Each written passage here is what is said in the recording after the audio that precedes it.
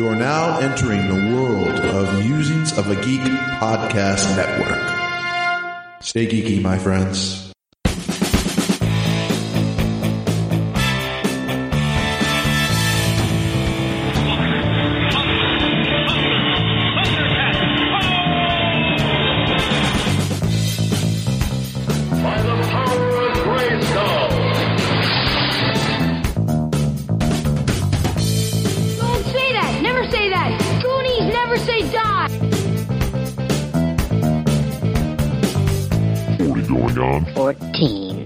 Hello, everybody, and welcome to 40 Going on 14. I am Mike. I am Patrick. I'm Joel. And I'm Josh, and I have one question. How can podcasts be real if our ears aren't real? Oh, I wasn't really wanting to go here. Is that head weighs 7 pounds? I read that all in weirdly capitalized letters, too. Yeah. If babies could talk, they would be the most intelligent creatures on Earth. Oh, Jesus. I just got what you guys are doing. Son of a bitch. So, yeah, we're talking about his dad. Getting Jaden with it. No. I didn't do it. Technically, he found a loophole on the loophole. Jaden Smith's a loophole. He's a Fruit Loop. He's some kind of hole. He's a Fruit Loophole. All right. So if you haven't figured that out, because I don't know why it would be completely obvious that we're doing Will Smith for this show. Yeah, in our series of a focus on a particular performer and their entire career from then spanning the period all the way to now, we've done a few of these before. And yeah, Will Smith is our focus this week. Yes. Wait, Will Smith? Did you do Jada? No, I did Willow. Okay. You were prepared for a very short show. I was. Damn it. All right, I'll be back in a little bit. Go ahead. All right. Talk amongst yourselves while he watches 8 movies. Right. Oh. So Will Smith is the show this week. And we have watched, I've listened to a bunch of his music on the commute. Well, we reached out to him and asked him if he wanted to come be a guest star, but he hasn't returned our calls yet. Nope. But Jaden did, oddly enough. Yeah, we declined. He texted us in title case. That's another weird thing, is that every word he capitalizes, yeah. But anyway, I digest. Yes, you do. Now, if you'd like to digest some quality podcasts... Woo! That was a good one. I thought so. You can just navigate your browser to the Musings of a Geek podcast network at www.musingsofageek.com, where you'll find such shows as Geek Ire, Culture Babble, The Q from Hell, Outlandish Conversations, Comic Arguments, and I thought there was a new cool one. Uncle Pat's Playhouse. That's not real. Well, it might be. We could make it real. And Sons of the Renaissance. That was the one I was looking for. I thought that was a cool name. You get to drink from the fire hose. As well as, let's not forget about the Left Field Sports Lounge. UnclePatsPlayhouse.com is not claimed. I smell spin-off. So, if you'd like to call and suggest something for Uncle Pat's Playhouse first episode. Would I be Mork and Mindy, or would I be the Cleveland show? Ooh, probably Cleveland. Probably. Dude, I would love to see you in Mork and Mindy. I'd like to be in Mindy. Uh-huh. Pantopper. You can call us at 708-NOW-RAP. That's 708-669-9727. And if you'd like to listen to our most recent shows, you could for sure check them out on iTunes, Blueberry, and Stitcher. And you can, for now, get our entire archive on TalkShoe, and very soon you'll be able to get our entire archive on any of those fine podcasting directories. Yes, because by the time this show posts, it should have reset everything, and all of our 90-plus shows should be up. So, yay. Yeah. So we've got a little bit of listener feedback. Uh-oh. Yeah, uh-oh is correct. It's the one particular listener. Oh, crap. Luke. But, yeah. So that will be getting played as soon as I queue up the file. All right, so from our regular listener. Good morning, fuckers.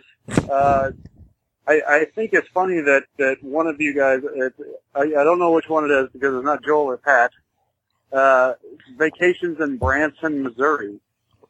Because I just got back from Branson, Missouri. My stepmother has a condominium there, and we've got family who live across the lake. And it's a good time if you've got a lot of money to spend on mini golf and fucking go-karts and shit. But I wanted to throw that in there, and actually her condo is right behind Yakov's theater, and it's pretty cool. I've seen Anne Margaret. When my pop was alive, who lived around the corner from Anne Margaret, and I saw her once, and apparently it's like seeing her outside is a big deal. But it's a neat place. It's definitely something. And I forgot what else I was going to say.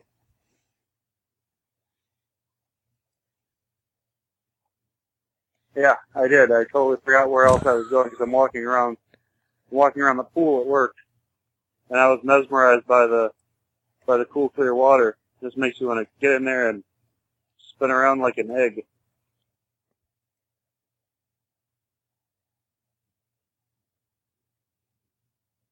Yeah, I think about it.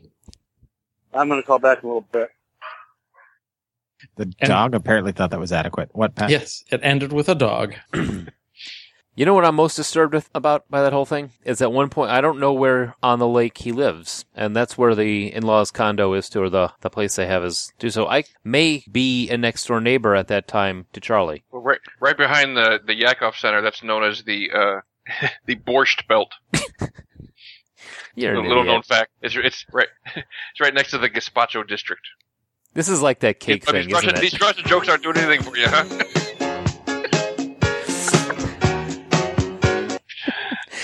And then Yakov Smirnoff turns into cake. It was a toss-up between What a Fool Believes and crickets. I wasn't sure. I think you chose well. In Mother Russia, the cake smashes you. See, that was a crickets moment. That was Woody Allen. I used to actually have a T-shirt that said, "In Russia, a T-shirt wears you." You guys remember that shirt? It didn't have sleeves, did it? This thing on? Yeah. Oh my God, is it about that time? Yes, it is. This week in music,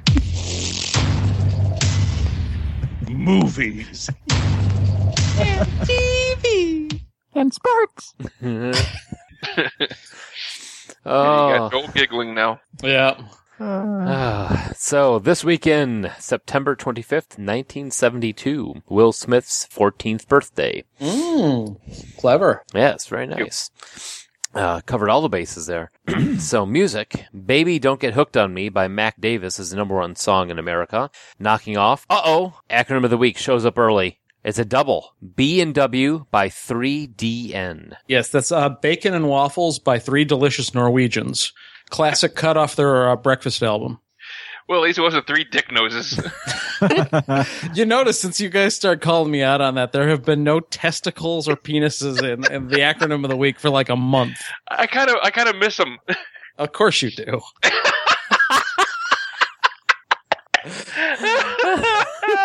I haven't missed you yet. Oh, man. So, on that note, David Bowie sells out his... Hang on. Wait, what actually is that? Oh, Three Dog Night, but... Yeah, Black and White by Three Dog Night. Oh, okay. Yeah. Got so put off by the flying penises. Mike's like, fuck it. We're going with Bacon and Waffles. Yeah. That was my Windows screensaver. Bacon and Waffles? No, flying penises. So David Bowie sells out his first show in New York's Carnegie Hall on September 28th. Huh. Yeah, and on September 25th, Liam Gallagher of Oasis is born. Is he the shitty one? Yeah. Okay. Because Trick question. They're all shitty. Noel was pretty shitty, too. So I'm not technically wrong. No. Yeah. So, movies. Deliverance is on the end of its 6-week run as the #1 movie in the land, which is... Yeah. All right, so anyway, Gwyneth Paltrow, American actress, 1998 Oscar winner for Best Actress and Stepford ex-wife, is born in Los Angeles, California on September 27th. Wow, you managed to find someone more worthless than Liam Gallagher. I am impressed. Aw. She only uses... Wait, is it her that only uses one square Yes. for wiping? Yeah, and that's the thing is, I would defend that statement that Gwyneth Paltrow is a waste of flesh and air for hours, and all of my evidence is everything she's ever posted online. Yeah. Yeah, I mean, you don't have a lot to search for to find evidence that she's very pretentious. Completely disconnected. Yes, Yeah. it just like has no idea how actual humans live. Did And you see the thing where she went She's to like the if Martha grocery Stewart store? Didn't have a sense of humor. Yeah. Well, did you see the thing where she's like, nobody, she took the food stamp card to the grocery store, and she's like, nobody can survive on this, and she got like organic hand-picked quinoa and like all this. I mean, 9 lemons? yeah. No, she got like 9 limes. And and absolutely no rhyme or reason to anything of that. So If you're making Sprite, I mean, you gotta have fresh limes. It's for her homemade soda. Exactly. So, also in this month in 1972, there were no movies released. Are you kidding me? Nope. No movies released in September of 1972. All of Hollywood instead was involved with bathing Marlon Brando. And still getting over Deliverance. Takes a lot of people to wrangle in Marlon Brando. TV, the top shows are All in the Family, Sanford and Son, and Hawaii Five-0. Should do a show about one of those. We should. I hate you guys. All right. Carl Pilkington, British TV and radio personality, is born on September 25th in Manchester, England, across the Atlantic Sea. You had to go with double England. Yeah. Yep. Yeah. Fuck it. If you guys are going to pull the Ron Burgundy on me, I'm just going to go with it. I love that. It's like, let's clarify which England we're talking about here. England. No, that's all lyrics from a song. So Oh. yeah, I had to bring show tunes into it somehow. It's from the musical Hair. Oh. Thanks, Uncle Pat. Yep. So ABC premieres a new TV series In Concert by featuring Alice Cooper. Series is canceled next week. Because everybody, what the hell was that? We thought she was an opera singer. Sports, 1 September. What? Why did you write 1? Sorry, I think it's supposed to be on. I'm like, on September. I was saying, delete it after I've already deleted it, Mike. well, I was 1 September 24th. New Just York, one of them. New Not York all of Jet Joe Namath passes for 6 touchdowns versus the Baltimore Colts, and they win 44-34. That's a lot of touchdown passes. Yes. Yes, and on the other side of the coin, Jack Tatum of the Oakland Raiders returns a fumble for a record 104 yards versus the Green Bay Packers. Okay, so somebody on the Packers fumbled in the end zone, and he picked it up and ran it the rest of the field. That's correct. Okay. See, I know sports. I just realized my mic was muted. I thought you were awfully quiet for a while. Yeah, I'm an idiot. Did the dog do it? No, dogs are upstairs. Oh. All right, so that's the twee. Yay! All right, so on to the main show. On to the main show. The main show about Willard Maplethorpe Smithington III. That may not be his real name. Although his real name is a little unusual. Yeah, which is what prompted me to really go crazy with it. Yep. As actually his real name is Willard Carroll. Getting crazy with it. Oh, you're getting so close. just letting you know, he's 3 shots in right now. For every time somebody says that, they got to do a shot. Nobody has said it except for Joel, and he's 3 in. Yeah. So, but he was, for him not to do. as we had said, he was born September 25th, 1968, and he started his showbiz career as the MC of the hip-hop duo DJ Jazzy Jeff and the Fresh Prince, with his childhood friend Jeffrey, now how's this for coincidence, DJ Jazzy Jeff Towns as the turntablist and producer, and Ready Rock C, Clarence Holmes, as the human beatbox. Is that his real birth date? Is that right? I hope so. That's what you did the twee on. Well, no, I did the twee wrong then, because I did it. Oh, yeah. 1972. 1972. He was 4 when I did. Oh, whatever. Yes. Too late. All right, we're going to have to start the whole show over. Never mind. Damn it. Because of this, none of those things happened on that day. So, did any of us have a DJ Jazzy Jeff and the Fresh Prince album. Yes. Oh, yeah. Yeah. Nope. I mean, I was into like inoffensive rap at the time, like Young MC and MC Hammer, but I don't know. I mean, DJ Jazzy Jeff and the Fresh Prince, they're okay. I'm sure I watched the video for parents who just don't understand a lot. Nightmare on My Street. Yep. Yeah, that's on my my playlist. I was actually listening to that at work, and I don't know if I was bobbing my head or just singing along, and somebody, and someone goes, "Hey, what are you listening to?" Nightmare on My Street, Will Smith, DJ Jazzy Jeff. And I got you could have laid down money on what I thought you were going to say, and that was literally the last thing ever. It's a fun song, though. He is, but you're right. That's what he did. He made fun music. I mean, Yeah. Even his adult stuff is, it didn't even really get that racy, for rap, and it was just basically like a hip hop R&B fun time party song. I mean, he basically just went out and just said, "I'm going to make party songs," and he straight up just sang about partying without being offensive. Yeah, and I think he knew at the time that there was a market for that. Rap and hip hop was ready to break into pop music, but it wasn't going to do so with like some real heavy stuff. Mm-hmm. Yeah, well, NWA wasn't going to be the crossover. Right. Yeah. So the whole stint as DJ Jazzy Jeff, he being a young guy, imagine if we had been at this time, making that much money, the millions that he made, and he spent money kind of freely between 88 and 89, and then underpaid his income taxes. So the IRS came back and nabbed him for $2.8 million. He was worth $20 million when he was 20 years old, and by the time he was 21, he was declaring for bankruptcy. Yeah. So right as he was declaring for bankruptcy in 1990, NBC came to him and pitched Fresh Prince of Bel-Air. Ironically enough, they talked to Wesley Snipes first. That's not true. But meanwhile, Jazzy Jeff is probably laughing his way to the bank. He's like, I paid my taxes. Wesley Snipes is in the audition. The only thing he's concerned about is, when do I kill Uncle Phil? Always bet on black. Yeah, how sad are you if you're Ready Rock C at this point? Right? No kidding.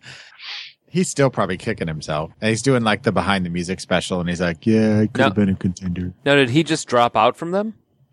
Like, I'd forgotten he was a thing. I have no idea. Well, what was it? The one album, he's the DJ and the rapper. I mean, they kind of like, oh yeah, and by the way, he does beatboxing, isn't the album we know. And he drives.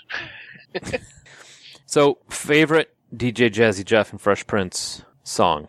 Okay, yeah, I have an answer to the question. According to Ready Rock C, he left the group DJ Jazzy Jeff and the Fresh Prince in 1990 because Will Smith wanted the spotlight all to himself. So he'll show him. He'll give it to him. Yeah.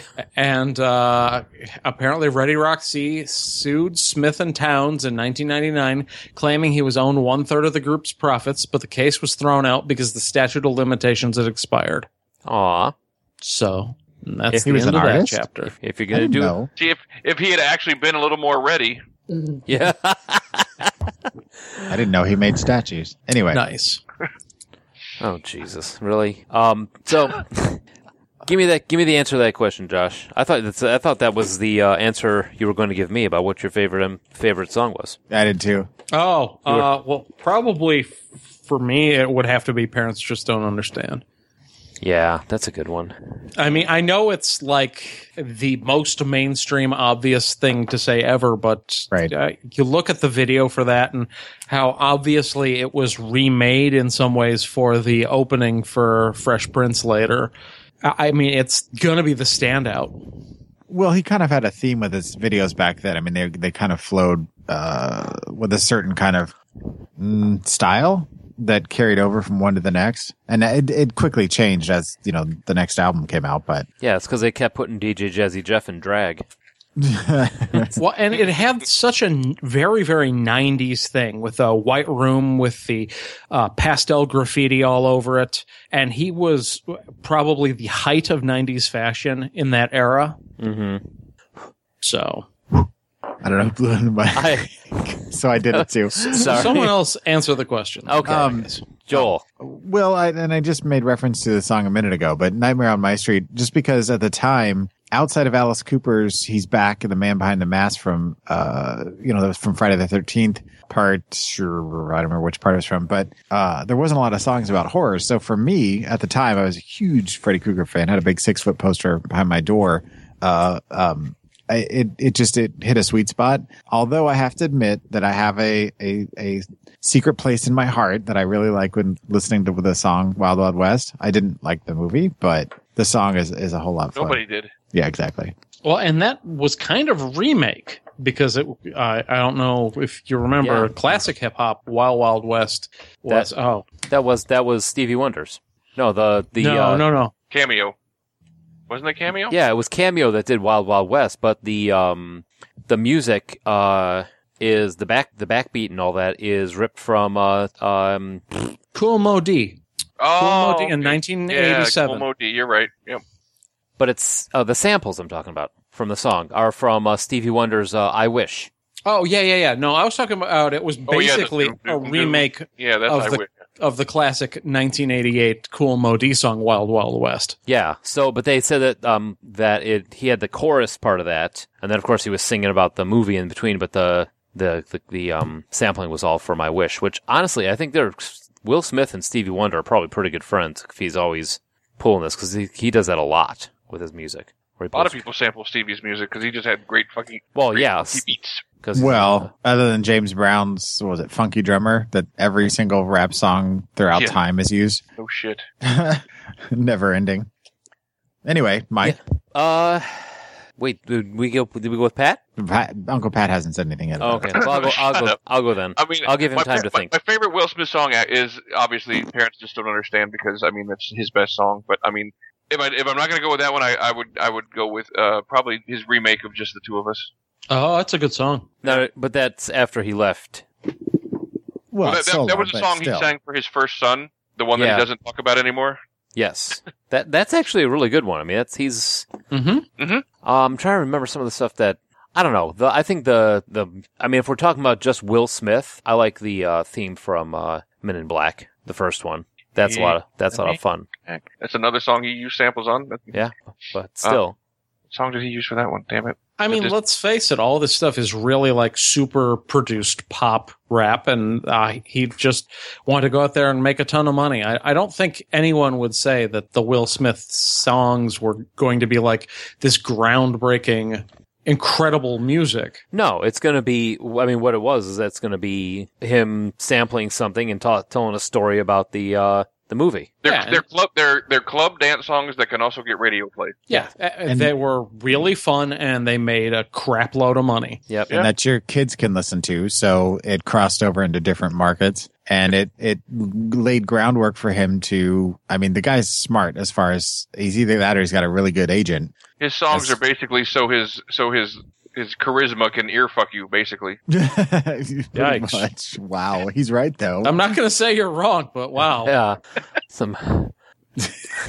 I mean, the dude segued from, being an inoffensive, could have been a one-hit wonder to being one of the biggest stars on the planet. Well, I mean, I think after declaring bankruptcy in 1989 and basically getting a reprieve after they offered Fresh Prince of Bel-Air to him, he kind of got to be very humbling. Yeah, he had to get his shit together. He's like, okay, I got my second chance. I'm not going to screw it up this time. I'm not going to be MC Hammer. Yeah. Yeah, he got the second chance that Vanilla Ice never got until he was 40, and then it was too late. Vanilla Ice is kicking it now, man. Yeah, I see him in all those mac and cheese commercials. He just got arrested again. He's got TV shows that are... You say arrested, I say keeping it real. His current TV show is very popular and quite good, actually. Keeping it 100. Mike, your answer to your own question. Dude, I just said. Men in Black. Men in Black. Oh, yeah, he did say. But what about Mike? Mike's not here. Wait, My Mike? favorite song. Mike's not Big here, Willie man. Style. Oh, that's an album. What? Mike's not here, man. Patrick, how about you, man? I already did mine. Yep. All right. So, Jesus Christ, who's smoking here? My favorite song is... Oh, not Jesus Christ. Sorry. What? Wait, what are we talking about? we're talking. Because your Jesus Christ sound like Homer Simpson. It says a lot about Joel's religion. Anyway, so what's No, I next? didn't eat What's that. next? After he did Fresh Prince of Bel-Air, his first two major roles in movies were 6 Degrees of Separation in 1993, and then he did Bad Boys opposite Martin Lawrence in 95, which I think have any of us seen 6 Degrees? Oh, yeah. Yes. Yeah. Oh, yeah. Okay, I have not seen it. I've seen Bad Boys though, but I think it was like where Bad Boys is where he got his reputation of the witty one-liners. Oh yeah. Which to me is really disappointing because like these are his first two roles, and I think that 6 Degrees of Separation until maybe, and we'll talk about this more later, Pursuit of Happiness, this was probably the thing that I respected him most for. And then what made him famous was Bad Boys, which maybe I'm alone in this, but I think it's a completely shitty series. Well, but first of all, I think we all watched Fresh Prince of Bel-Air probably pretty regularly. But, Oh yeah. Sure. Well, talking about that though, I mean, you look back at the two prior to that where he wasn't the star. I mean, I think he was kind of trying to feel out the waters a little bit. And plus he had a reputation as being the squeaky clean, prankster, jokester that I don't know that everybody took him seriously initially. And 6 Degrees of Separation, I mean, I think it's based on a stage play, if I'm not mistaken. Is a very intense drama with a lot of stuff going on, and he killed it. I mean, he really did for being so early on in his acting career. Well, there are several scenes in, The Fresh Prince where he shows acting chops. I mean, everybody calls to the one scene that is probably the most famous scene in the whole show. Why don't he want me? Yeah, Yeah. exactly. You just can't watch it without getting a little teary-eyed. I mean, he's you can't deny that he's got the chops even from the beginning. Do we all know what we're talking about? I'm looking at it right now. I'm the only one who has not seen this. Yeah, No, the whole episode is about how his father comes back, and promises he's going to take him, on this, summer-long road trip with him while he drives his truck and stuff. And of course, he, backs out on him at the last minute, and Will, he's trying to maintain his composure and be the tough guy and everything, but he breaks down, and it's a really good scene. Yeah. No, I'm just looked at the 6 Degrees of Separation, the movie, and Donald Sutherland, Ian McKellen, he's up against some serious, Stockard Channing, he's got up against some serious actors in there too. So. And he holds his own. It is this may be a little early to call this, but just looking at the other films we're talking about for this show, this might be, in my opinion, his greatest performance right there at the beginning. He's really, really good in this movie. I'll give you that. I don't know about greatest performance, but he's really good. I mean, Well, I think what happened when Bad Boys hit was that they realized that they had somebody that could carry a film and could be a bankable name because he already had laid the groundwork again as being a squeaky clean image that crossed over between all the races, all the markets, young and old, across the board. And since they saw he could carry it and he had that comedic timing, plus he was able to do action and drama, it's just like, okay, we've got something here. And they ran with it. Yeah, you're right, because in Hollywood, actors are a dime a dozen, but movie stars are hard to find. That's Exactly. fair. Yeah. After Bad Boys, 1996, he did Independence Day, which I saw on Independence Day in Disney World. Damn it. Never mind. Last How weird. you doing? My name's So, Calm down, Uncle Pat. Someone get him his blanket. He's getting too cold. Pat. Get off my lawn. in some ways, just like in terms of quality of a movie, I guess you could say that Independence Day is not actually that much better than Bad Boys. But though I kind of hate Bad Boys, despite the fact that it's got a bunch of problems, I kind of reluctantly like Independence Day. Oh, Independence Day is all cheese. But it's fun cheese. Yeah. It's like easy cheese. Yeah, well, I mean, yeah, it's Okay, completely like, because you know, they you went eat for it, the you easy want it. shots across the whole thing. I mean, they've got, what's his name, Data playing the scientist, Yeah, Brent Spiner. Brent Spiner playing the scientist. They've, Jeff Goldblum as, it's a great, what do they call it, ensemble cast on the whole Son thing. Daniel. Well, and arguably you could say this is kind of where Hollywood kind of got the whole idea of this summer blockbuster. And I won't say that is the start of it, but I think you this could is- make a really strong case that that's true. that's Yeah, that kind of when they- the whole idea of tentpole came around, that's for sure. Yeah. Well, and they realized that if they did a big budget movie with the right stars in it and they released it at the right time, they could have this blockbuster, and it didn't have to be, Shakespeare. And But it was Okay. It was also it was definitely the genesis of the July blockbuster movie starring Will Smith. Yeah. well, right, and that became a trend. Okay. Now, see, whereas I love Bad Boys and Bad Boys 2. I think Tony Scott So you do. is a great action director, and I think they're a lot of fun. But Independence Day it was a whole nother level. And it's one of those, it's a popcorn movie. Like on a Saturday afternoon, it's raining outside. You got nothing else to do. You can put that on and just have fun. Why? Because everyone wants to see the White House get blown up. And they want to misquote the Welcome to Earth line Yeah. because he didn't really say it, but it's more fun to say it that way. But yeah, so anyway, on the whole blockbuster thing, in 1996, that thing made $817 million. Which in now dollars is like $916 million. That's And- more than I make in a year. A sequel titled Independence Day Resurgence is planned to come out in 2016. Yep, it's So in the works. someone write that down so we remember that. Welcome to Earth. And before we get too far past it, I do want to let you know that you are not alone, Josh. I think Bad Boys sucks. Aw. It's just lazy writing, I think, and just. It's not about the writing; it's about the action, and it's fun. You And got I Joey don't like. Pants. I've never thought Martin Lawrence was funny. I'm with you on that. Like, one of the worst films I have ever seen was Big Mama's House. Aw. I never saw it because I'm not a Martin Lawrence fan. But I will say the only movie I've ever seen that I liked Martin Lawrence in was Nothing to Lose with Tim Robbins. That was really good. Because he was dialed down a lot. I mean, he was just, I just don't. Yeah, because he was next to Tim Robbins, who every now and then would go, dude, stop it. Yeah, you gotta listen to me. I'm Tim Robbins. So, yeah, I saw Bad Boys once. I And- own both of them. I've seen them many, many times. Okay. Tay Leone, man. Oh, at the height of her game. I could definitely understand Tay Leone's love, but Yeah, I'd it's- get behind that. It's Yeah. so- Hey-o. Anyway, Bad boy. moving on. So, moving on to Men in Black. here come the Men in Black. And again, this is just like I said, when they all start, every summer we must have a Will Smith movie. Well, and this one, I think, in my opinion, is the one that sealed the deal. This is the one that they've officially made him the biggest box office star because they put all the weight behind it. They use the same formula, but this time, I mean, He's the lead now. I mean, he wasn't necessarily the lead in Independence Day because that Right. was kind of an ensemble, but now there's no mistaking this is a Will Smith movie. Yeah. Absolutely. And it crossed over again to all the different markets, all the different demographics. I mean, even though it's a little bit kind of over the top sometimes for kids, you could take your kids to it safely. And I mean, Oh. it spawned a cartoon, it spawned action figures, comic books. I mean, it's huge. And let us discover what a great scream Will Smith has. That tunnel scene is great. Yeah, that whole him, and again pairing him with Tommy Lee Jones was just genius on this one because I mean you couldn't get more, black and better. Diametrically- Yeah, I was gonna say black and white, but And you've got Vincent D'Onofrio in his Edgar suit. He was great too in that role. I mean, Unrecognizable. Yeah. And you absolutely had to have someone who could play the classic image of the man in the black suit who shows up whenever aliens are around, like making everybody forget.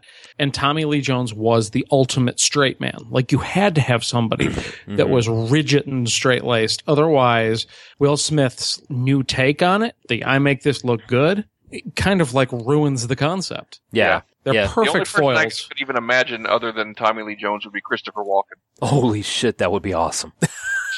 But that's I mean, It would It's change already- the movie entirely. Yeah, and Christopher Walken has an undercurrent of weird that I don't think you can get rid of. Right. And I'm if just saying, like, look-wise, he would be perfect for a Man in Black, but sure, tall, thin, blonde hair, creepy looking. you're thinking of Nazis. Wait, Christopher Walken's not a Nazi? I didn't say that. Don't say that.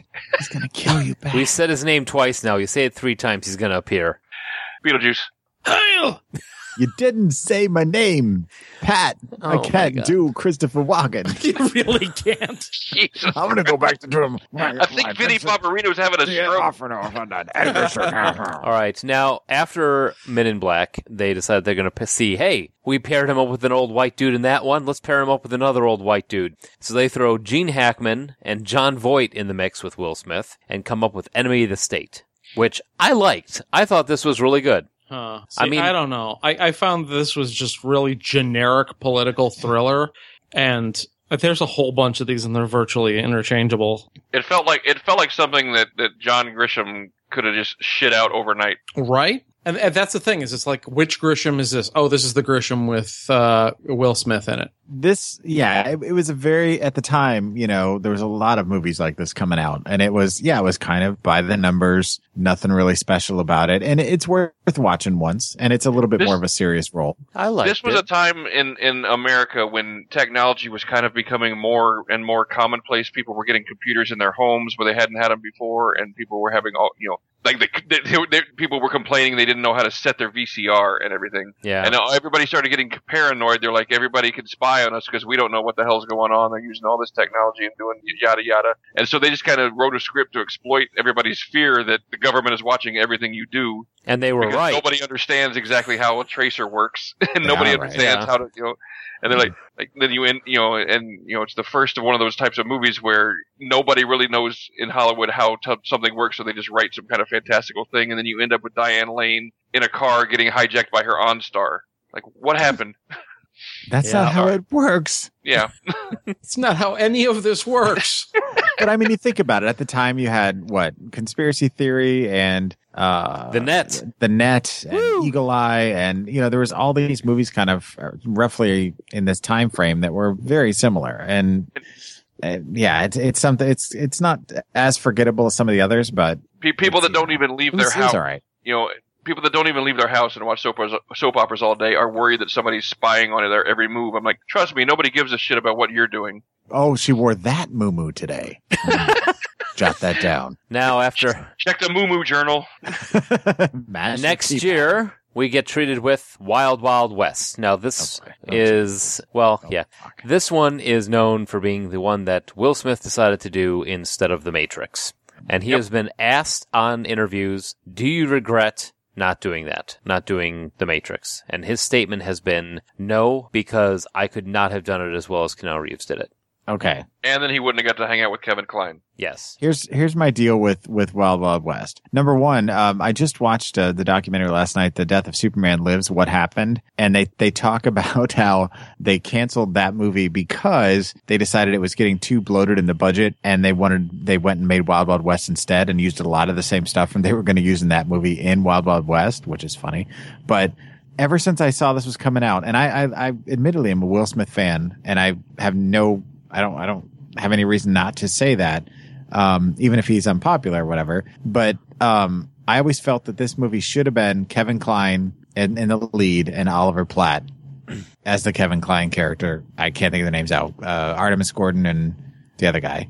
And it would have been, could have been James West. Thank you. If James West would have been, how crazy! I can think of James, but I can't think of West, which is in the title. I'm like, James, and Artemis Gordon would have been Oliver Platt. I think it could have been something better, but because they went with this kind of cool, hip Will Smith thing, it just didn't work. That and Kenneth Branagh was one of those things where Will Smith was too big for the role. He was wrong for the part. That's like one of 1,000 problems with this movie. Well, yes. The script is just a fucking mess. I've only seen snippets of this movie. I've never actually seen the whole thing, so I can't remember. I don't know. I was a very casual fan of the original television series, and I didn't mind that they were taking it in a more super science steampunk direction, because I love Deadlands. I love the combination of wacky mad science and the Old West and big monsters, and I thought the idea of a giant robot spider, even though it turned out to be kind of ridiculous in this, I thought it had some merit, but how all the pieces fit together, I think what frustrated me the most about this is that this is a movie that had all the elements of something I should have liked, but it was so mishandled that sort of movie's never getting made. No one's going to make an awesome super science steampunk Western because everyone's like, oh, well, they did Wild Wild West and it was a pile of shit. Well, and that's one of the, I agree with you, because you think about the original television series or Briscoe County Jr., which is kind of the later counterpart in some ways. You get tech with old school where it didn't belong, and you mix it up, and it's a lot of fun. The whole concept is a lot of fun. But you couldn't have made this any worse if you tried. I regret watching that it. Bad, huh? I received this film as a Christmas present one year. You're all friends with that person because of it? I think it was like one of the family members that didn't know what the hell to get for me. It ended the relationship. Done. I had not seen it. This was like obviously several years after it came out because it was on VHS. And I begrudgingly, I was like, okay, someone bought this for me. I haven't actually seen it. I've heard some really bad things about it. I watched it once and destroyed the tape.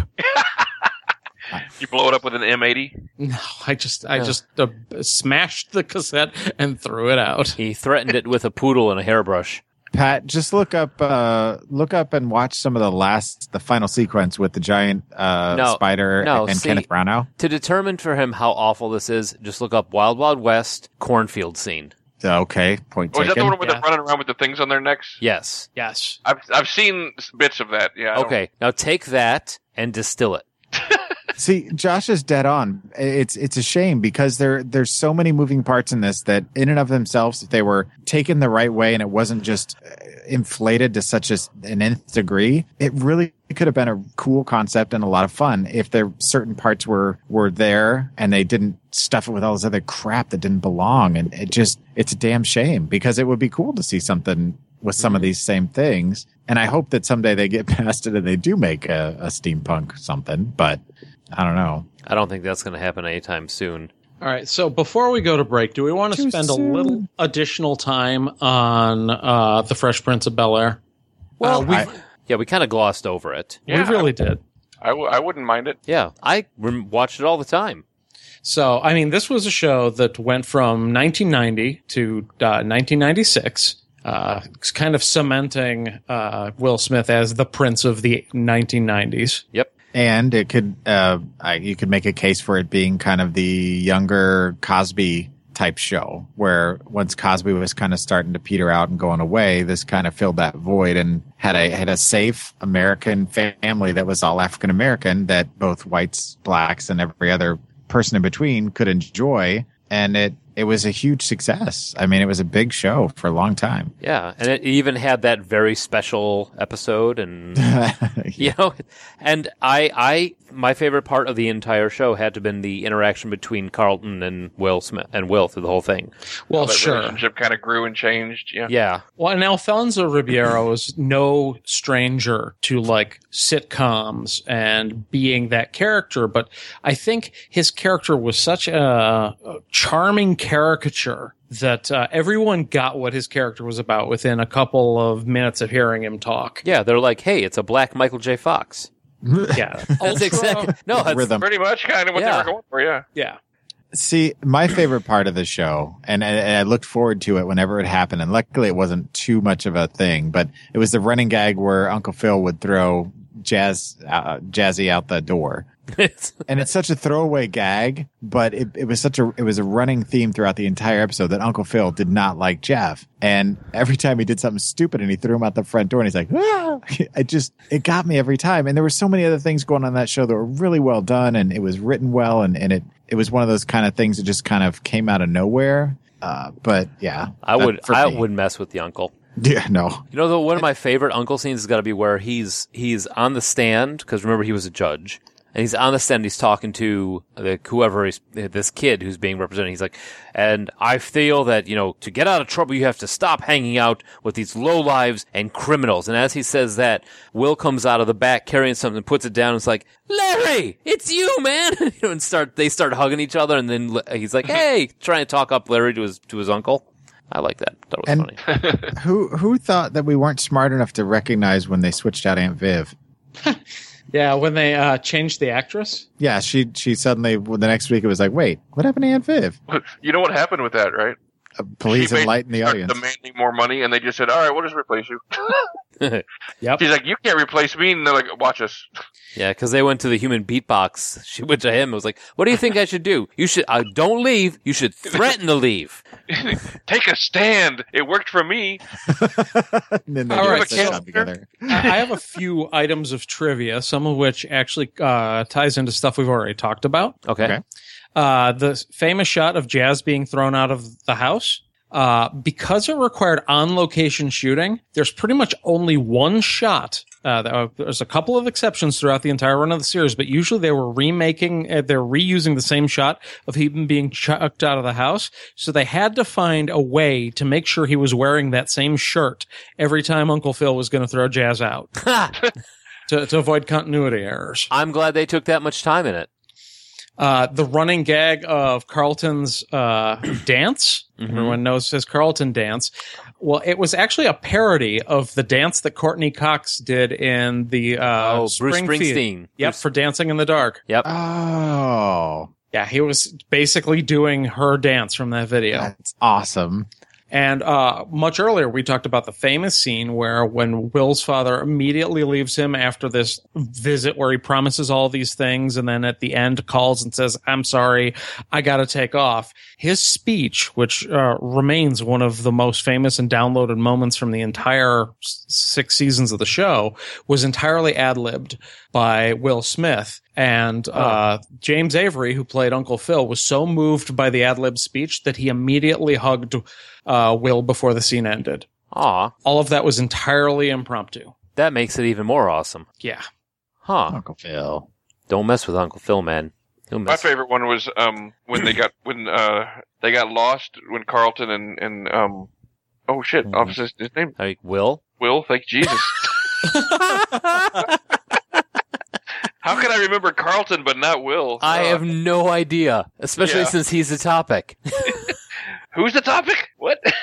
Well, yeah, they're driving around, they get lost, and they get pulled over and everything, and it turns into a whole, where we pulled over because we were black kind of thing. And, like, the scene when Uncle Phil shows up at the jail to get them out of jail, between the two of them, because Vivian's with him too, and it's a great scene. I highly recommend looking it up on YouTube. When he reaches, because you talk about, like, being, intimidated by the guy, that's an intimidating scene by him. Oh, yeah. Yeah.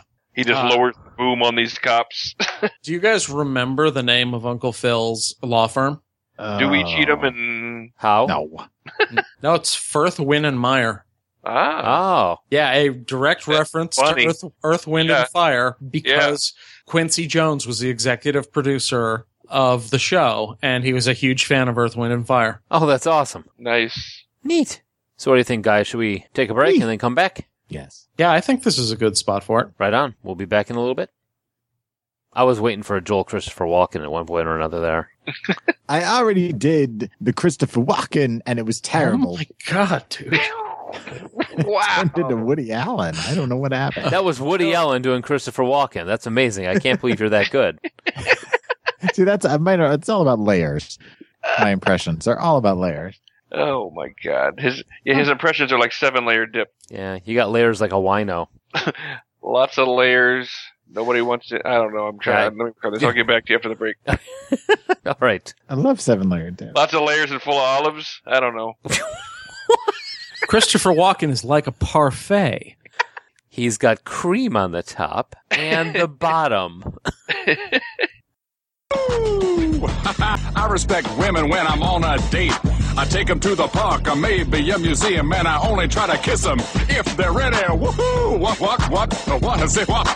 Help out your mom and dad by getting a job so you can help pay for school supplies. Woohoo! Say ho! Wipe your shoes on the mat when you come in the house. Someone just clean that floor. Woohoo! Say what? Ha ha! Hello, we are back and ready to talk about Will Smith now. 2000. Yeah, I kind of feel there are a few movies that stand out from our now period, but I don't know. There are a lot of misfires Well, in here. 2000, he does The Legend of Bagger Vance. Golf movie Golf movie? Okay. with Matt Damon. Okay, well, and it was also kind of the start of him trying to transition into feel-good dramas. Yeah, and he plays the semi-magical black man kind of character with all the wise things to say, and just like a really just trite character. Is there a crossroads in it? No, but Leonard. It's like Leonard Part 6, but with golf. Ah. It's nothing like that. No, Unless- Unless on-set rape. Oh, Yikes. Oh. damn it, Pat. God. Damn you, Pat. Just for that, I'm gonna do my Christopher Walken again very terribly. Anyway, over here. Over here. this is one of those movies that is incredibly forgettable. Like, I saw it, but I don't remember anything about it other than that it was just kind of meh. I don't remember I never really if had I saw any it or desire. not. Yeah. Nope, no desire. I saw it I heard because so he was much in it. bad press about it. I was like, okay, no, don't want to see it. But then in 2001, we got Ali, and Patrick watched this one. And did I? And Yeah. I did. This was what I watched, unfortunately, for a day and a half, as it turned out. He watched the director's cut. Yeah, I kept trying. For so many reasons, I had to keep restarting it and just whatever. I mean, and it was not worth the effort at all. I mean, I'd heard good things about this movie. I mean, Will Smith was nominated, I think, wasn't he, for an Oscar? Yep. And he was great in this movie. I mean, don't get me wrong, but the movie itself, it never seemed cohesive. It never seemed like it really had it didn't know what kind of a story it wanted to tell about his life. All it was like what do they call it when you just take a movie? It's just like a cross section of life. A biopic? But no, it's like they didn't even like tell a story, like, at least like, A slice of life. Slice of life. Yeah. It's like they just take a couple years of his life, from when he started, when he was almost a champion, and he was, you didn't see any of his early struggle. He was almost a champion, and then you see him become a champion, and you see him defend his title, and you see him go through his Vietnam stuff, and then you see him make another fight, and then it's just done. Like, I mean, it doesn't really, I mean, it seems like it, and like the women in his life, they don't really, none of them have any kind of personality or any kind of character. They're just in and out and in and out and in and out. He's just like, whatever, I'm moving on to the next one. It was just a really disjointed movie. Here's where I maybe get a little unpopular with some people, but not on the show. But at this time, there were kind of 4 movies that came out that were all kind of similar. You had Ali and the Hurricane. You had Ray and Walk the Line.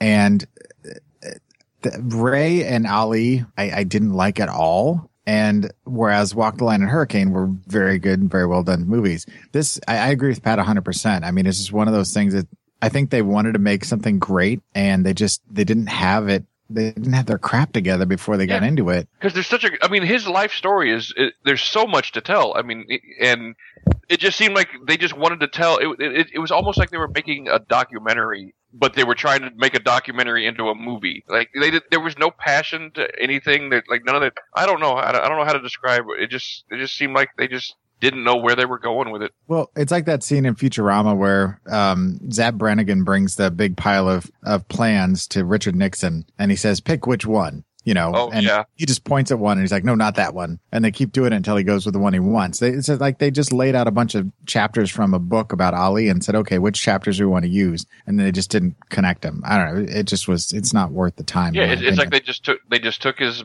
biography and just put it on film. They didn't even bother to try to make it compelling, which it is naturally. It's amazing to me that you could make somebody who has such an interesting life seem so boring on film. Just like Ray.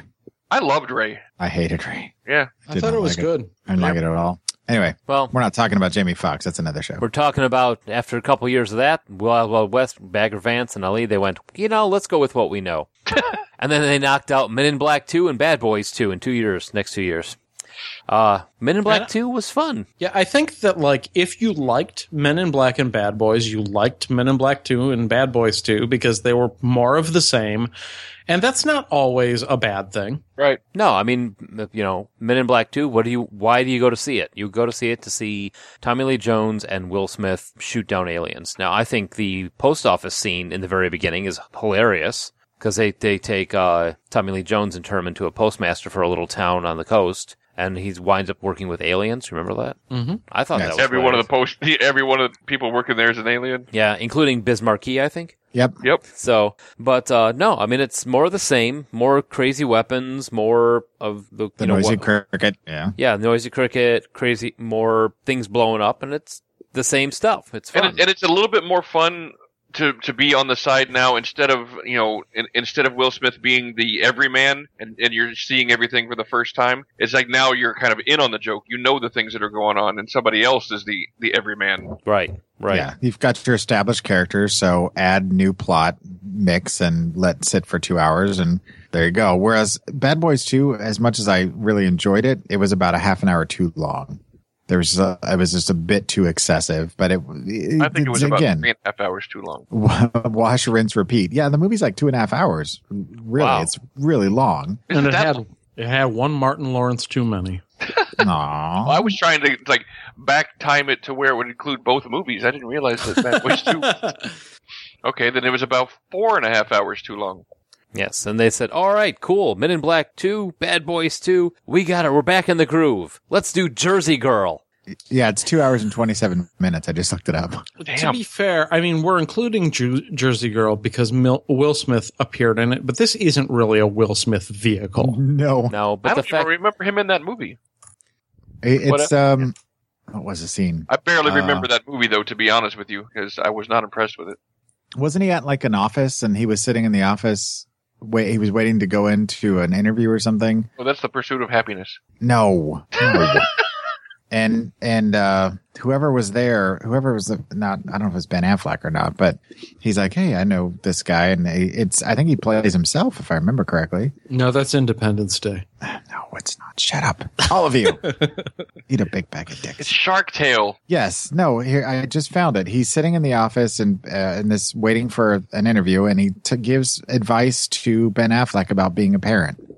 You're thinking about parents just don't understand. Yeah, you can go to hell. Go. So he straight. wasn't in that one. Then we do some more sci-fi. I, Robot. Josh, you haven't seen this? I've seen enough of it to know that I do not want to see this film.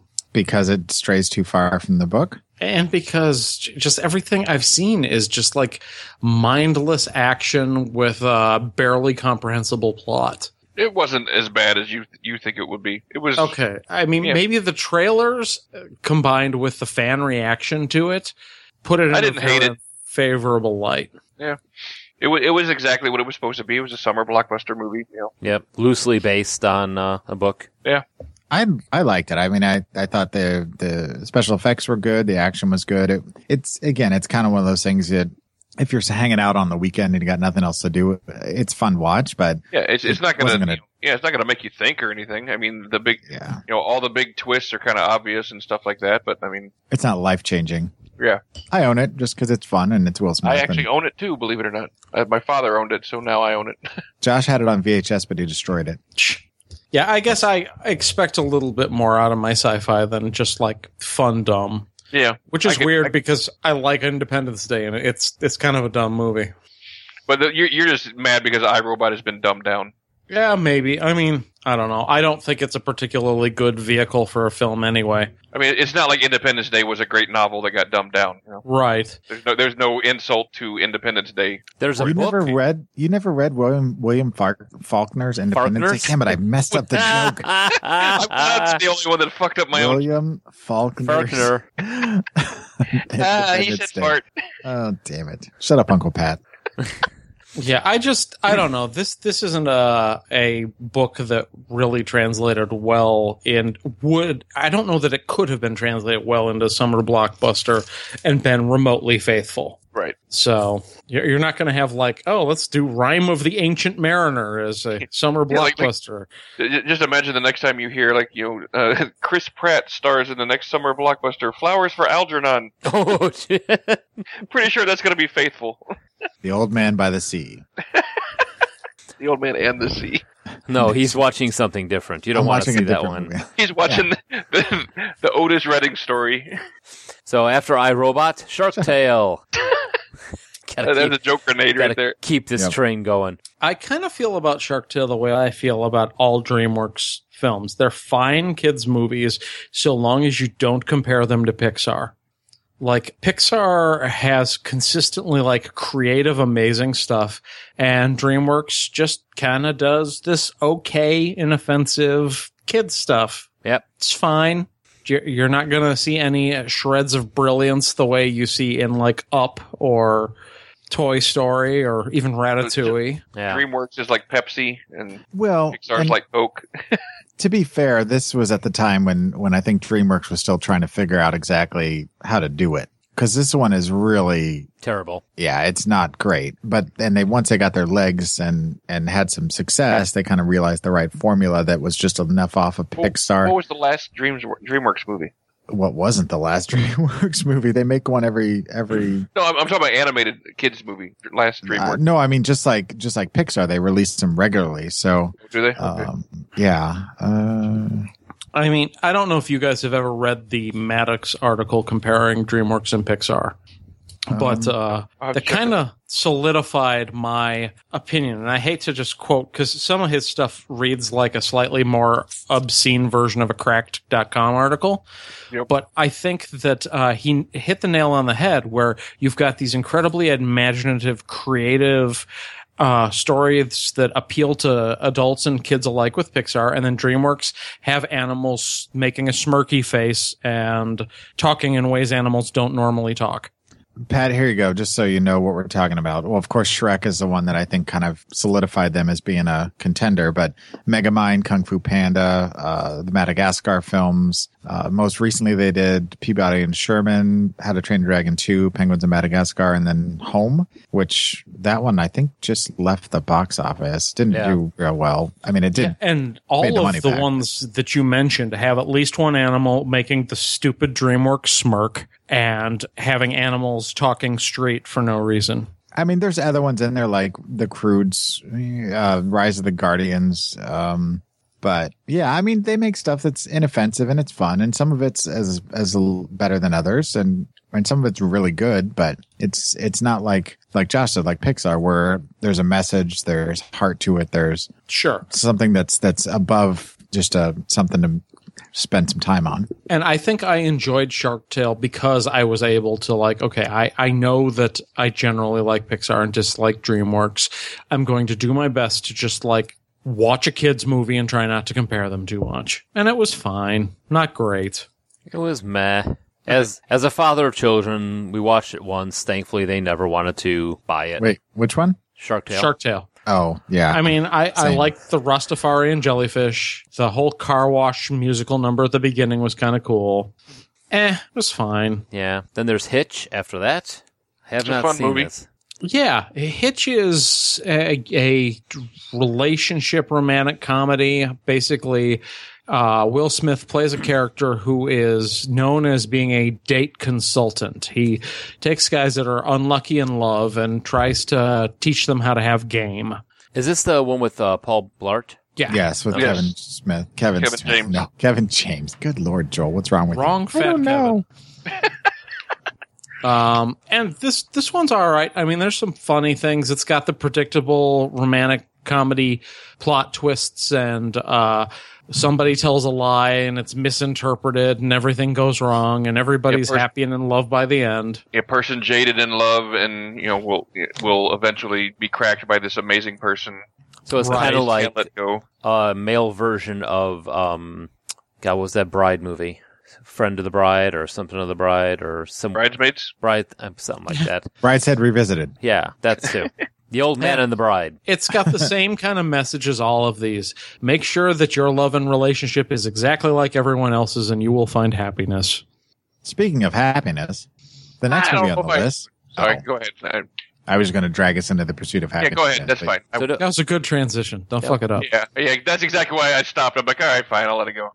Where they misspelled happiness. But now we've, I've destroyed it enough now, so it doesn't really matter. Well, here's where Will kind of could have taken a turn back into being a bankable star, and I think in some regards, the next two movies after this one, he kind of carried that on. Maybe even the one beyond that, I didn't see it, but here you've got a very straightforward, serious role, telling the story of a man and his son who are basically living out of a shelter and trying to make it work. I mean, does that kind of seem the basic plot? Yeah, I mean, you've got a guy who has made some bad choices and been dealt some pretty bad cards. And the way the story is told, you can see how these little things that happen, you're like, this could happen to anybody.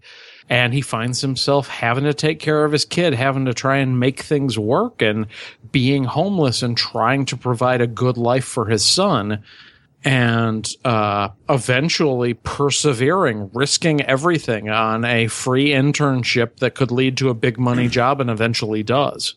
But it's a very un-Will Smith kind of what they had gotten used to over the years, because he doesn't look like himself. He's not prettied up. He's very straight, and everything is, it's got a nice message, and it's kind of a feel-good thing in the end, but it's not, one-liners and all that stuff. I enjoyed it quite a bit. It is probably the only thing I can think of in his career, aside from Just the Two of Us, where he focuses on a father-son relationship and it doesn't come out overwrought and cheesy. I may be betraying my feelings about some of the later films Maybe. we're going to talk about. And let's move into this one. I Am Legend, 2007. Oh, God, Now- we're going to have 2 rants from me in a row. Wait. Now, before we get into this one, how many of us have read the Richard Matheson's book? Years after I saw this, I read it. Okay, I've It's read it on also. it's on my list, but I've seen I think just about every adaptation that's been made of it. Well, you need to read it, and then you will understand why Josh is going to do this rant. Well, I mean, we need to post this to the Facebook page or something because I thought this movie was forgettable and had a kind of a disappointing ending. And then I saw the original ending that was shot and that was included on the DVD release. And I became angry because the original ending makes the movie make sense. I mean, the way the theatrical cut ends, you've got this story where this guy, his family and everybody else had to leave because there's this disease or mutation or something that's turning all of everybody else into creatures. And it's just him and a dog, and he is a scientist, and he's trying to figure out how to cure the disease to move forward, and he's capturing the creatures, and he's experimenting on them, and he's working his way as he's losing his mind towards a solution. And in the theatrical cut, it ends with this big action sequence where he ends up kicking ass through the mob of bad things and sacrificing himself to get the cure to the girl that he met earlier, and this kind of bittersweet happy ending. Yep. And it's just an awkward, sour note. But it was like, okay, the ending wasn't great. And then I saw the actual ending, which if you change the ending that they first shot and didn't test very well, you ruin the title of the film. The whole point was, in the original ending, is that these creatures are a divergent evolutionary path from humanity. And I Am Legend refers to the fact that to them, he is the monster. He's the person that captures them out of nowhere in the night and does terrible experiments on them. Mm-hmm. And the entire time he thinks they're attacking him, it's just one of them trying to get his mate back from this horrible, monstrous villain that is experimenting on her and hurting her. And in the original ending, when the big leader of these creatures busts in, he takes the broken, tortured body of his lover and his mate that Will Smith's been experimenting on and just looks at him disgusted and just kind of roars at him and looks sad for a minute and then leaves. And seeing that ending, the audiences, I don't like that. That's not a happy ending. Mm-hmm. It's you stupid, rotten fucks. Whoa. Here we go. You ruined what could have been an amazing film because you are too stupid to recognize that a happy ending was inappropriate. Oh, it just makes me mad. Yeah, and it's even more salt in the wound after you read the book. Because then you realize that the original story is so similar to that ending that they should have had. So yeah, we'll post it to the Facebook page. If you've seen this film and thought it was forgettable because of the kind of crappy ending, watching the film with the original ending restored takes it from being a kind of a mediocre film to being actually a very good one. Yeah, I definitely want to see that ending now. Well, and here's my take on it. I like I said, I've never read the book. I saw The Last Man on Earth first, and I absolutely love that movie. It's one of my favorite Vincent Price films. And then I saw The Omega Man with Charlton Heston, which is, and from what I understand, a lot closer to the book as far as the way that the creatures are portrayed. And again, another great telling. I didn't see the whatever the one with Mark Dacascos is, but anyway, I saw this one, and at first I was really hesitant. I'm like, okay, Will Smith is in this role that I've grown accustomed to with these other actors, and I was afraid it was going to be terrible. And I agree with you wholeheartedly, Josh. That throughout the entire thing, I was like, wow, this is actually really good. Aside from the horrible special effects, it was really a solid film. And then at the end, until I saw the alternate ending, I was like, holy crap, they just, yeah, I'm 100% with you on that, but they needed to get the special effects fixed too. Just throwing that out there. Yeah, I mean, this was the time where they're kind of smoothing out the new CGI. Keep in mind, this is before Avatar. It was pretty garbagey. Yeah, but after Jurassic Park. Yeah. But I would say still watch it, but just watch the alternate ending and you can decide, because it is a good movie. I mean, and all I think so anyway. Yeah, I think that if you could get a cut that just has the theatrical ending cut out and the original ending cut back on, this would actually be a very good film. Mm-hmm. Right on. Now, how about Hancock? Him, Charlize Theron, Jason Bateman, in I think a really funny role for him, and Eddie Marsan. Yep. And This Dake would be Farage. the second time that he has collaborated with Charlize Theron. She was also in Legend of Bagger Vance. So, produced by Will Smith and Michael Mann and James Lasseter.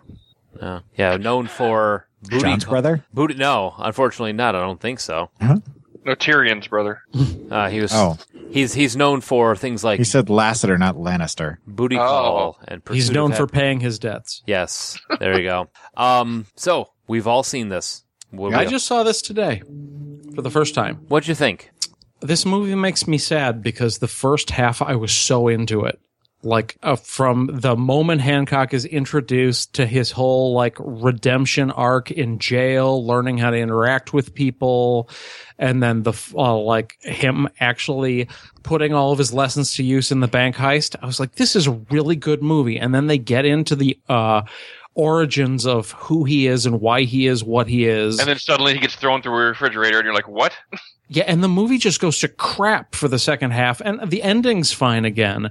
But I think part of the big problem is like his weakness and how it's all explained. It's very wibbly wobbly. Like he's weak when the plot needs him to be, and he's strong when the plot needs him to be. And there's no consistency about it whatsoever. And it just kind of made me sad because I wanted to see more of what I saw in the first half. Because if I had just turned off the movie at the end of the bank heist scene, I would have been satisfied. And I would have thought Hancock was a good movie that was only an hour. Yeah, they decided to take what they had, which was a good story, and just add this other element just because they felt like they needed more. And I was like, no, I just want to hear more about the disgruntled superhero who's trying to like learn how to be a superhero. Yeah, he's this homeless asshole. Yeah. Right. And he's the only superhero, and he's considered as much of a hindrance as he is a help by the citizens and politicians of LA. And it's also just it's a more interesting story, a more realistic telling of what like having a superhero in the real world would be like. What it's like having powers and what that does to a person too. But in general, I mean, I'm talking about like, how in the superhero world, you never see, the aftermath of the fight between, whatever's, and like here you're getting to see like the cops are like, yeah, we're tired of you tearing shit up. Yeah. Stop throwing our whales. Well, and this is a guy who has so much power that he doesn't have to care. And people don't appreciate him anyway, so fuck it. I thought that it was so good, and then it was so not. It had a lot of potential. 2.5 stars, like 4 stars for the first hour, and then average it out to 2.5 stars by the time I was done. Has Patrick, you've seen 7 Pounds? Yes. Have you seen the movie too? Ha ha ha. This movie, Josh, you wanted a movie without a happy ending. Watch this movie. I love sadness. Yeah, this movie, I don't remember much about it other than it was very heavy and depressing. He plays a guy who has a huge weight on his conscience, and basically he's doing all kinds of things to try to atone for what he thinks he needs to atone for. And the whole movie, you don't really know what it's about. You just kind of like, the whole movie's about unraveling the mystery of what he did and how he feels like he needs to atone. And it ends in an interesting way. Not a happy way, so. Nope. I know the story. I didn't see the movie, but I've heard good things about it.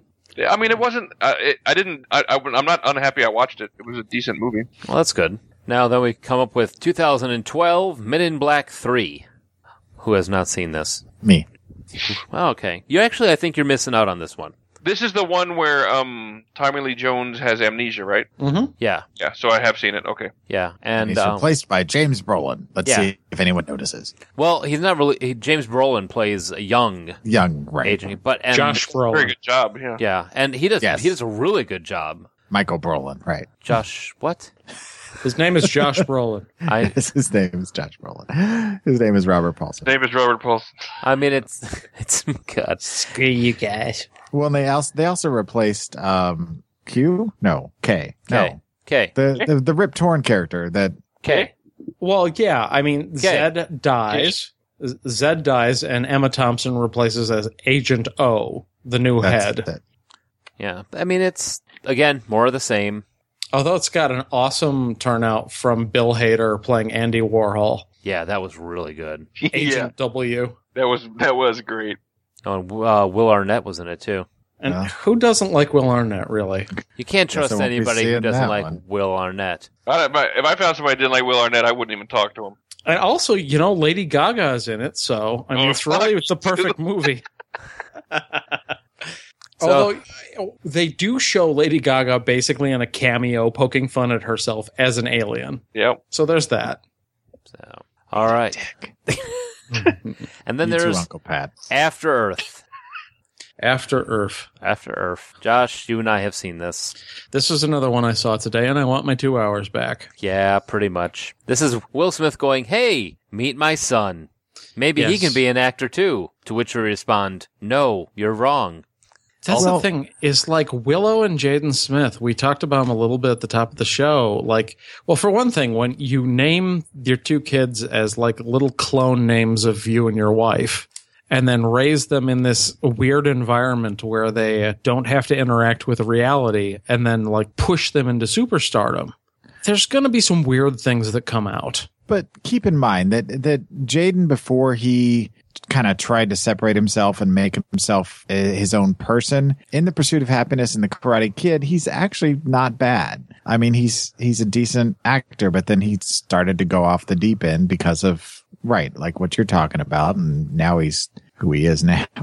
Well, and also he had restrained little kid roles, and I in The Pursuit of Happiness he was fine. I didn't think he was very good in The Karate Kid either. I agree with that. He has a difficult time enunciating and pronouncing words and actually showing any emotion in his voice when he is called on anything aside from very simple childlike, "I'm hungry, I'm sad, I love you, Daddy." Well, he yeah, can and for handle him, that. Anytime it's time to emote, all you do is just crinkle your forehead. Yeah. And the fact that he had so much to carry for this, and the story is kind of nonsense. M. Night Shyamalan directed and co-wrote the screenplay. And it's like they crash on an Earth where everything has evolved to kill humans, but there are no humans on the planet. So how did that happen? That's not how evolution works. Let's do this in case they come back. I'm evolving to fight the Easter Bunny. And I will put money on you. Let's start selling tickets to that right now. My money's on the Easter Bunny, hands down. My pants. And I guess as far as the sci-fi action goes, like if you could ignore Jaden Smith's acting, it's just a mediocre sci-fi thriller. Meh. Yeah. It was okay. It makes Is it better or worse than Wild Battlefield West? Earth? It's definitely worse than Battlefield Earth. Oh crap! I thought we were talking about. Wow, Independence Day. that's two lumps of shit right there. Yeah, the crap. That's 7 pounds of shit. Well, I wouldn't get an enema from either of them, so let's leave it at that. Whoa. I'm not sure what that means. Yeah, I didn't know that was a unit of measurement now. How many enemas would you take from this movie? What? How many enemas would you take to not have to see this movie again? This movie's fantastic. I give it 4 colostomy bags. How many enemas would you sit through to watch this movie? I give Godfather 5 enemas. Be surfing the Big E. All right, so we've got some upcoming projects here. One actually was released last year, but none of us has seen it. Winter's and I kind of Tale. want to. Yeah. Yeah, starring Colin Farrell, Jennifer Connelly, William Hurt, yeah, and Russell Crowe. Man, and Will Smith's down at the bottom of the list on this one. Yeah, but it's like I enjoy. If this is an adaptation of Shakespeare's play of the same name. It does involve a couple having consumption. Oh no, it isn't. Well, that's Oh what this wow, one's it about. looks like this also got panned by critics. This is based on a novel of the same name by Mark Helprin. I've never heard of this movie. Neither have I. who has written satire on Prince Charles and Princess Diana, which I'm sure was a thrill. In 2005, he wrote that. Will Smith plays Prince Charles. Yeah, no one's seen it. Let's keep moving. Focus just came out That's recent, yeah. Well, February. Yeah, I was thinking of The Winter's Tale by William Shakespeare, and this is totally not that. No. That makes me sad. I would see a Will Smith in a Shakespearean film. Yeah, like Kenneth Branagh style? Yeah. Yeah. Or even like what's his name? Crap, the black and white one that they did with all the people from Firefly. I know what you're talking about. Yeah, the Joss Whedon one. Yeah, I haven't seen it. Yeah, definitely see it. Okay, so Focus came out this year. Yes. This winter, in fact, like February. It's a rom-com. Yeah, and this is going to be the first of two films where you've got Will Smith and Margot Robbie. Robbie? Robbie. Who we talked about a little bit when we talked about The Wolf of Wall Street. Involves pickpocketing and nightclub. I have no idea what this movie's about. It's about grifting, like running long and short cons, trying to trick people into giving up bigger and bigger scores. Why wouldn't you just watch The Grifters? This is weird. And this is a newer film. Okay. Like there doesn't have to be only one heist film. Why should there only be one con man film? Okay. And then he has Concussion, is an upcoming American sports drama film written and directed by Peter Landsman, based on a GQ article called Game Brain. Stars Will Smith, Albert Brooks, Alec Baldwin, Guru Mataba, Paul Reiser, and Luke Wilson. It focuses on forensic pathologists and neuropathologists who discover CTE in the NFL players, which leads them to suicides. That should be interesting. Sounds like an uplifting story of love and redemption. Yeah, completely. And from suicide to suicide. Yeah, and then we've got Suicide Squad, which looks... coming soon. Which the trailer for that just came out on your last face. week. Will Smith as Deadshot. Man, I haven't really seen it. That's a lie in the show notes. Reserving judgment until I've actually seen it. But I'm just from the pictures I've seen of Will Smith, I'm afraid he's going to Will Smith it up a little bit more than it needs to be for the character. Yeah, I mean, he seems, granted, Floyd Lawton is the least villainous of the villains of the Suicide Squad, but it's also kind of cringy. His big line where he's like, yeah, we're the Patsies. We're some sort of Suicide Squad. It's like, okay, dude, you just said the title of the movie. Drink! Which, according to our friend Dennis, is if you say the name of the movie in the movie, then that means the movie is terrible. That's his theory. Is that a rule? A hard and fast rule? I haven't seen that it's been proven, but and again, just imagining Dr. Rex Reed. This really is Fantastic Four: Rise of the Silver Surfer.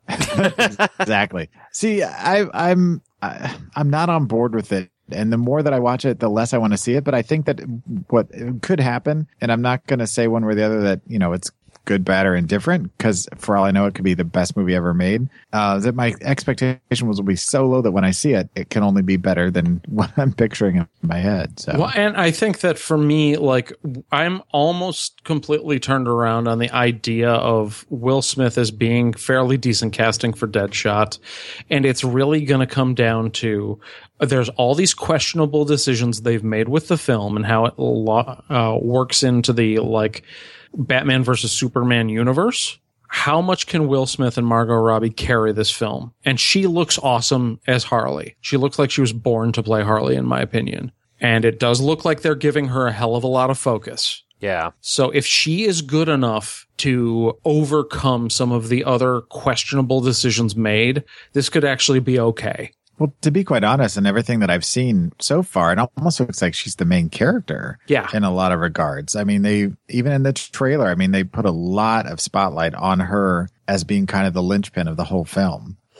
And the version of the team from the comic books that they're focusing on for Suicide Squad, the film, she is the central character. She's the bankable character of the comic as well. So that makes sense. We'll see. We'll have to talk about it when it comes out. Yep. I mean, I personally think it looks like your standard superhero movie, well, supervillain movie. And I'm really hoping, like you guys said, I hope that it's not Will Smith playing Agent K with a gun that doesn't shoot crickets. Well, I think there's going to be a little less of him with his like street savvy wisecracking type, and we're going to see a little bit more of shades of his character from Pursuit of Happiness, except something that happens where his life falls apart. He doesn't get the job, he loses his kid, and finds out he's an awesome sniper.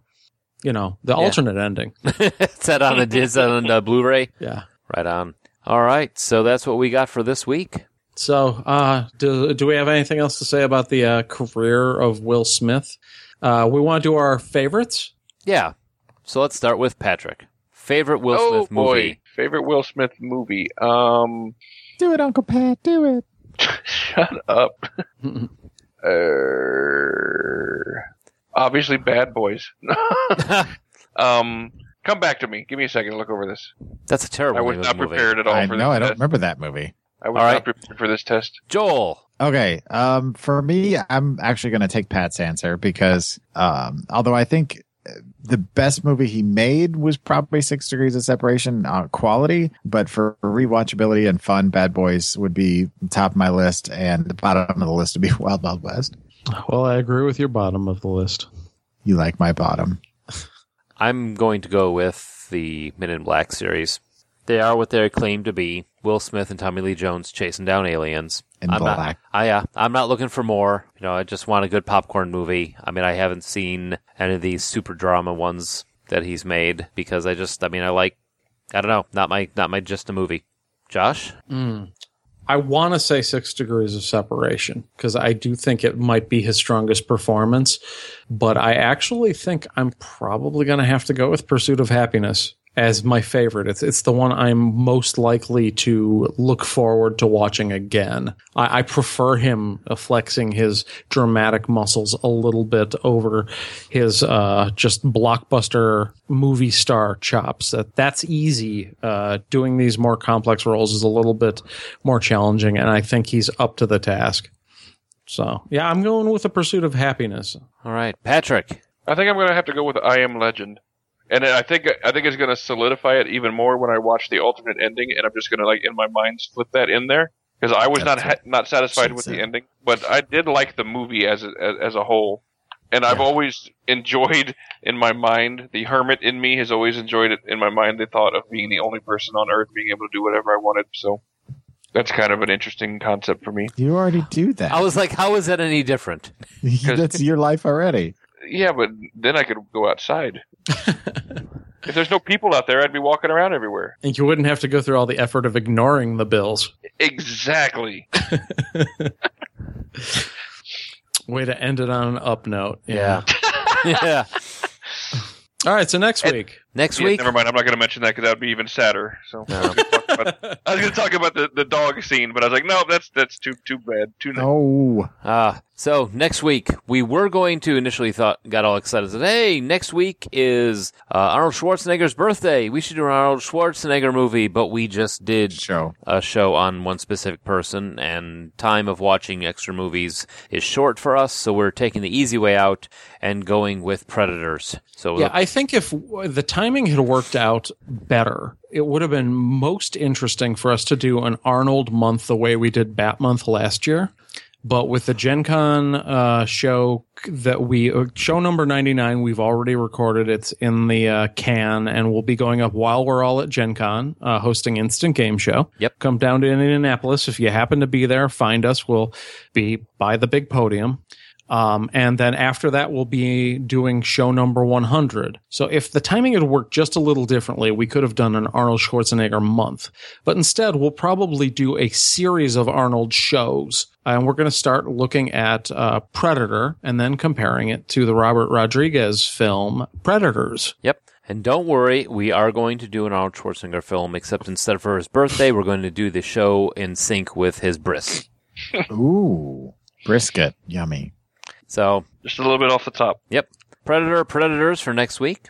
If you've got some ideas for other shows we should be doing and aren't, you could give us a call at 708-NOW-RAP. That's 708-669-9727. Or if you don't like us hearing your voice, you can probably email us at 40go14@gmail.com. Or you could even send us a tweet if you are so inclined on Twitter at 40go14. Yes. And again, also, if you want to listen to our older shows, you can find us on iTunes, Blueberry, Stitcher, and TalkShoe. Recorded live. That's what they say on Talk Show before the shows. I don't know why that was so damn funny to me. Like we've got a studio audience or something. That would be awesome. Haven't you ever listened to the talk show where they tag at the beginning? Oh, they used to. I don't know if they do it now, but they Recorded used to- before a live studio audience. Talk Show, recorded live. And that was the tag at the beginning of the show before your podcast. I don't think they do it anymore, but they used to do it all the time. That's exactly what it sounded like. I've recorded one podcast that had a live studio audience. That was an episode of the Tiki Geeks when we interviewed the professional hula dancer. For some reason or another, all the wives wanted to be there for that one. How about that? Yeah, go figure. They're into hula dancers, huh? Apparently. Interesting. Yeah. Didn't know So, that's the end of it, folks. Yeah. All right. Thank you for listening. And like we said, by this time, the 10-episode issue on iTunes should be fixed up and everything should be moving smoothly. So thanks for listening. Have a good night. Welcome to Earth. Yeah, it's funny. He never actually said welcome to Earth. He clearly enunciates. Yeah. No.